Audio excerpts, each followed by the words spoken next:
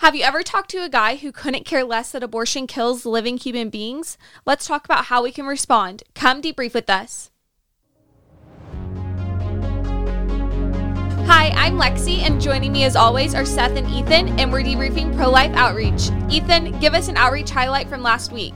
Yeah, so this last week we were in Michigan doing some outreach up there, helping with door knocking in Michigan, and we went sidewalk counseling on Saturday, and it was encouraging to see the response that we got from the escorts. They really freaked out when we showed up. They were not expecting us to be there, and they could not believe how many of us were there trying to convince women not to go in and kill their babies. And they started to go to some pretty extreme lengths to stop us from talking to people. Okay, can you explain what an escort is? Because a lot of people might think that's raised a lot of questions. What is that? So an escort they're like volunteers, right? Yeah, they're volunteers. So they're volunteers who will go to volunteer for abortion clinics to get women from their car inside the abortion clinic as fast as possible and to try and stop sidewalk counselors from talking to the women going in. So what were they doing? What did they do? So crazy. They were playing Cardi B on speakers. They had cowbells that they were ringing, umbrellas, and they were yelling. So not the friendliest people in the neighborhood. No, but there was multiple speakers. They had speakers on the outside of the abortion facility, attached to the abortion facility, and then they had the escorts had little speakers attached to them. Mm-hmm. Then they all Any had their dancing going on? They had dancing going on. They had Claire had, or is it Claire or Maya? One or the other. They had, one of the escorts had a rape whistle that had lit up and stuff and was so loud. You just press down on the button. It looks almost like a taser. I think it may even try to emulate a taser to scare people off or something. It's, not, obviously was not developed to scare sidewalk counselors, but anyways, so it was hectic there. There were so many people that were going into the abortion facility there, unfortunately, but we were still able to talk to some people. So that was a good highlight-ish. Low light, more and got light, to talk to some of the escorts. Usually escorts won't talk to you. These ones actually were willing to have conversations. Yes, you could talk over the cowbell. Yeah, well, that was challenging, but we still did it. We still tried, yes.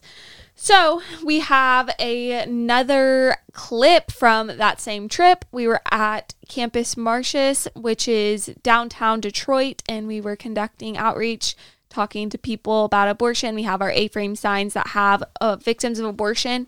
Also, we had our very special, very new truck that has videos playing videos of abortion victims, videos of abortions. And so that was driving around downtown. Like a mobile Jumbotron. Yes, a mobile Jumbotron, but it's really awesome. So people were able to see the victims of abortion, not just in still photos, but also videos. So that just spreads awareness of what abortion is even more. So anyways, this is a conversation from our producer, Maggie, and she was talking to a man who thought that abortion was okay because they're not really living yet, but his definition of living is not the real definition of living. So let's get into the clip and we can discuss it.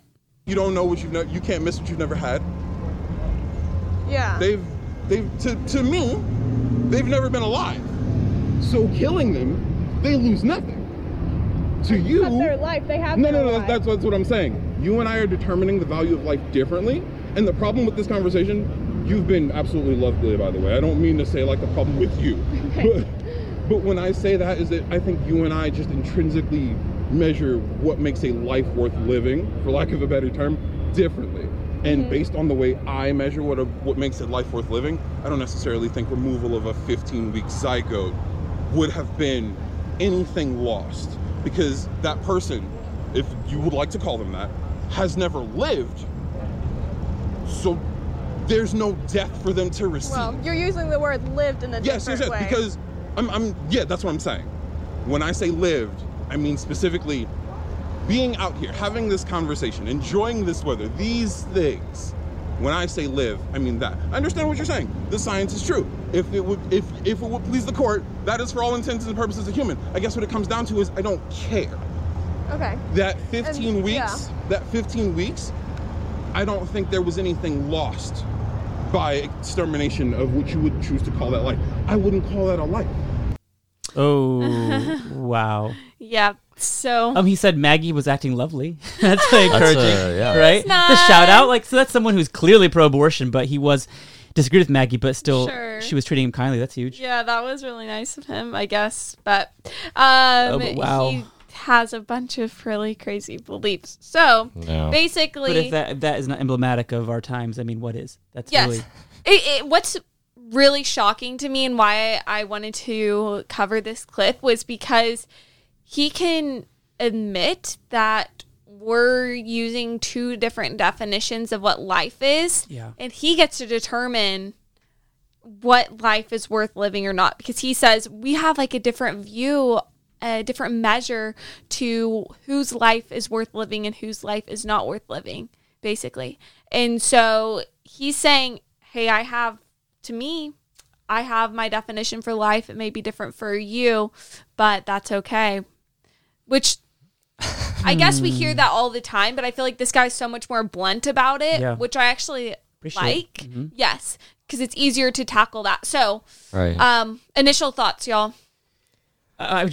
There's a lot of I going on in his statement, right? Saying, I measure life this way, you measure it that way. I determine the value of life, you determine the value of life. It's me at the center. Mm-hmm. Total misunderstanding. Our view is all about an objective reality apart from us. So I think there's this massive disagreement here on how we even perceive the issue. So I think there's a lot to unpack there. But yeah, my initial thoughts are just that I think this is, if anyone does not agree with us, that there are people out there who believe the babies are human but not worthy of life humans, this is proof that that is definitely a view in our culture. Very true. Yeah.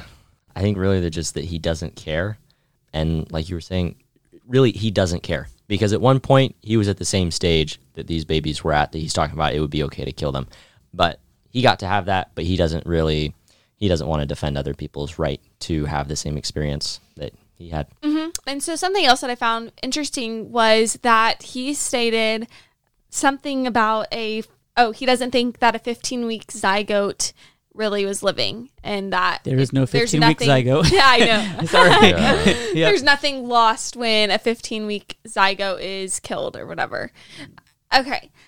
I think this is telling y'all he hasn't really looked into human life prior to birth, at least we could probably say, because yes, it doesn't matter to him. He has no reason to look into it. No, I guess not. But it's funny because it's out of almost ignorance that I think he holds to this position.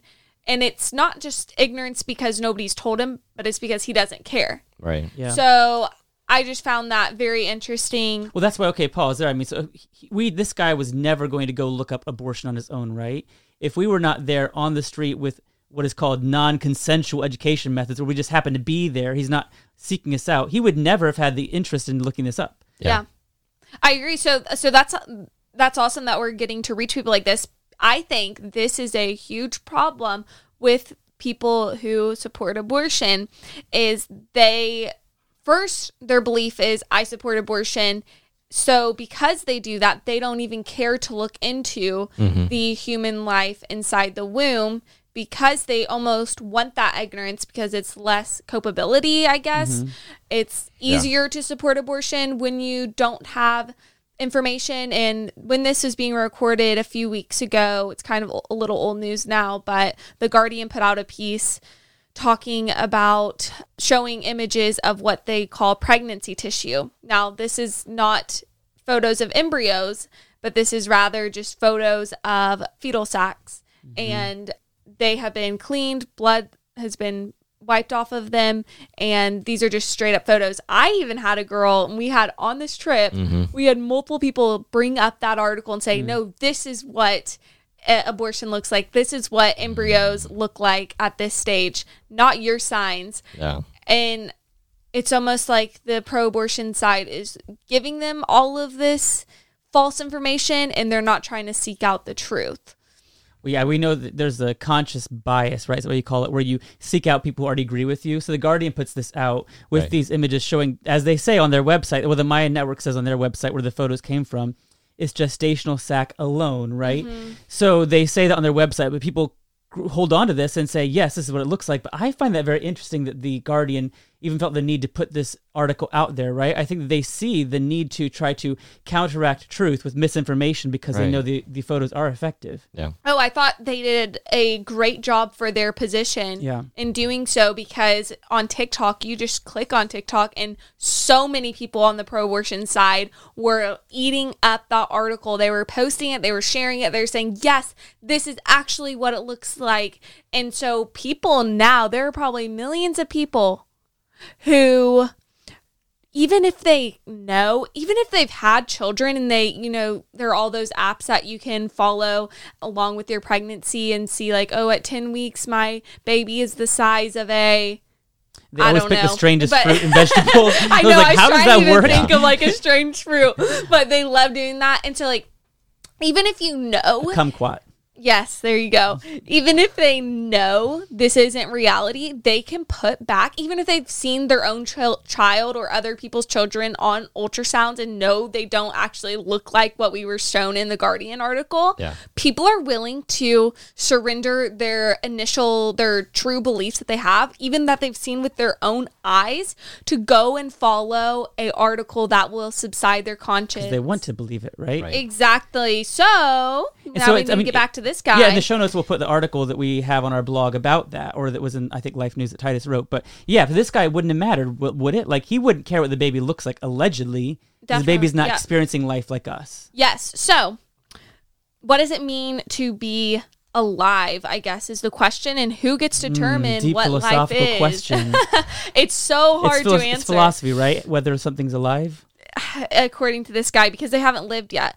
My question is, how long of life do you have to live, sir, to be alive? Because you have to have some sort of life, in his view. Right? Yeah. You have to be living to then become alive.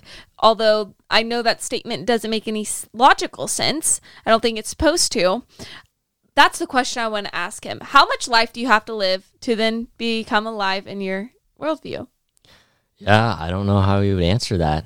It sounds like he obviously thinks you have to live more life than, 15 weeks, like he was saying. I don't know how far up, how up until what point he would support abortion. But yeah, because really what he's putting forth is this arbitrary standard of based on human experience of who gets to live and die. I mean, what are we going to pick in that applies to all people equally? When based on his experience, right? He's not based saying on his experience. He's not saying the experience of being like a foster kid, and as we're told all the time, those horrific homes they allegedly all are in. Yeah. Or not a young girl in India who is working in a brothel because she was sex trafficked. He's not saying their experience gives them value. He's saying my experience out here in the beautiful sun, enjoying this conversation with lovely Maggie. Right? He's saying my experience is what you need to be a valuable person. Right. That is so prejudicial, bigoted, and disgusting. And I think that, again, I was being facetious before, but we have to be clear on the categories, right? What is life is a scientific question, or whether something is a living human. That's why he admits, it's a human, right? We all know the science is clear. I mean, if we can put more in the show notes, it's an important topic, but this debate was about what you're asking, Lexi, and what you're talking about, Ethan, the quality of life. That's where but they slide so quickly from science to philosophy, and you can't know if something has worth unless you know what the thing is. Last week at Bowling Green State University, I was holding up a leaf to a lot of students saying, is this a human? You may believe it's a human, but it's not really a human. Whether the leaf is a human is a scientific question. And you can't answer the question of value till you know what something is. But yeah, this guy is just picking qualities of his life, saying, unless you're like me, right, you don't matter. How is that okay? No, it's not okay, but I don't think he cares. Again, I think it's a ton of apathy mixed with ignorance, and that's what you get for most of people's worldviews. My question is, how much life experience do you have to then be alive? Because the babies in the womb are experiencing something. They may not know what they're experiencing, but they are alive. They do have experiences. How much of that after birth do you have to experience? Do you just have to experience a day? Do you have to experience going through hard times to be alive? Do you have to experience going out in the sun? Yeah, and talking What to if Maggie. it's a cloudy day, y'all? What if in it's Detroit? a cloudy day? What if Do you it's not cloudy? to become alive? Well, that's the painful dilemma, right? So either they will say any minimal sense experience is enough, and then it is wrong to abort babies who are sentient, who can feel through their senses in the womb. Or they'll say, well, no, it's not really that. It's this like more self-aware experience, right? But then the babies who are newborn are not persons. Yeah. So they have to pick. Either we will kill newborn babies, or we shouldn't kill at least some preborn babies. They've got to choose. So what can make us in conversations, how can we present that to them? Y'all, you have a choice here. How do we try to encourage them to draw that line for themselves? Because I think that would be the most healthy thing if they could be honest. Like this guy, I think he's very blunt. I think he would, if you pushed him hard enough, I think he would be honest with you as to what he believes. So the question is basically, how do we push that out of somebody, or how do we encourage them to be honest with themselves as to when that line is drawn? I think just point to the arbitrariness of it. Like Seth was saying, you're either stuck in the position where you have to be against most abortions, or you have to support all abortions, including infanticide. And one of those positions is really consistent and really morally horrible. The other position is also morally horrible, but inconsistent, because it's drawn on an arbitrary line. And I think people innately want some sort of consistency to their worldview. So I really don't know what he would do. It for me, it blows my mind. Like, why this thing? Why are we drawing the line using this one thing? Why experience? I just don't understand it. I think that is the question, right? So I think he needs to be asked, so why have you chosen this quality, right? Scott Klusendorf says, well, why are they not saying like having an innie belly button versus an outie belly button? Why isn't that what makes us a person? Why has he landed on this? And he probably has a reason for it. He seems like someone who has thought out somewhat his worldview, but he needs to verbalize it, right? So why has he landed on experience, and what kind of experience? And has you asked Lexi, how much experience? How does he know that is what gives us value? And as Ethan said, will he be consistent in those who lack that? Will he say they're not persons? And just, I would also want to say, so it's interesting to me that you have chosen something you happen to have. Right. How is that any less prejudiced than me, a white-skinned, blue-eyed person, saying you have to have white skin and blue eyes to be a person? We'd all say that's racism, that's whatever you want to call it, that's disgusting prejudice. How is it different for him? He's picked something about himself and said, this is the benchmark for human value. If you don't have it, you don't count. And so I'm just now reading some notes that Maggie wrote down for us. And later in the conversation, he brought up euthanasia, or she brought up euthanasia, and he's a big proponent of it. He thinks it's a good thing. He doesn't see human beings as especially valuable. And so if you yourself don't find yourself valuable anymore, then there should be an option for you to die. Well, that's it, right? So, again, back to the beginning, he's saying, I measure, I determine you have value. He doesn't see anything objectively valuable, inherently valuable in a person at all. Only if they serve a certain purpose, which should remind us all of useless eaters, those who were killed before the general Holocaust. Right. So, again, I think you're right. He is being consistent, I feel like. He is one of the most consistent people I've heard in a long time. And so I don't congratulate him, because his position is very selfish and it's not a good one, but I'm at least glad he is being honest with everybody and with himself. There's a big push in this. I think it's a lot with the self-love promotion. It's all about, if you accept yourself, then that is the most good you could do, is by accepting who you are, accepting and loving yourself. That is going to push us deeper and deeper into killing ourselves and killing our children. So, yes. Well, just one more thought on that, Lexi. There was something else in the beginning of the conversation he said I think we should just clear up, and that's where he said, you can't miss something you never had. That's just a silly idea, right? It's very, very possible to never know you were harmed and still be harmed in it. Right. Yes. Even if the baby never has knowledge of what happened to her, it's still wrong to kill her. Like if you have your great-grandma passed away and left you a lot of money, and your cousin steals the will and takes all the money, runs away, you never knew you lost the money. You were still harmed, right? Yes. Yeah. So again, there's just a lot of silliness we need to clarify in here, but I think your point is so right. This just points to the problems of our age, the idea that we're in love with ourselves, and if people aren't like us, they don't matter. So if we want to fight against this, y'all, we have to fight against the temptation to believe everything that the culture is telling us to believe. Don't promote the idea of love yourself and you are the one who is going to determine everything. If you care about yourself enough, then life will be good. Self-sacrifice over self-love. Yeah. Amen. So let's all keep that in the back of our minds, and especially being able to tell people self-love is not the way to go in life. And this is actually leading to probably a lot of depression, or not probably, it is leading to a lot of depression and a lot of self-hatred.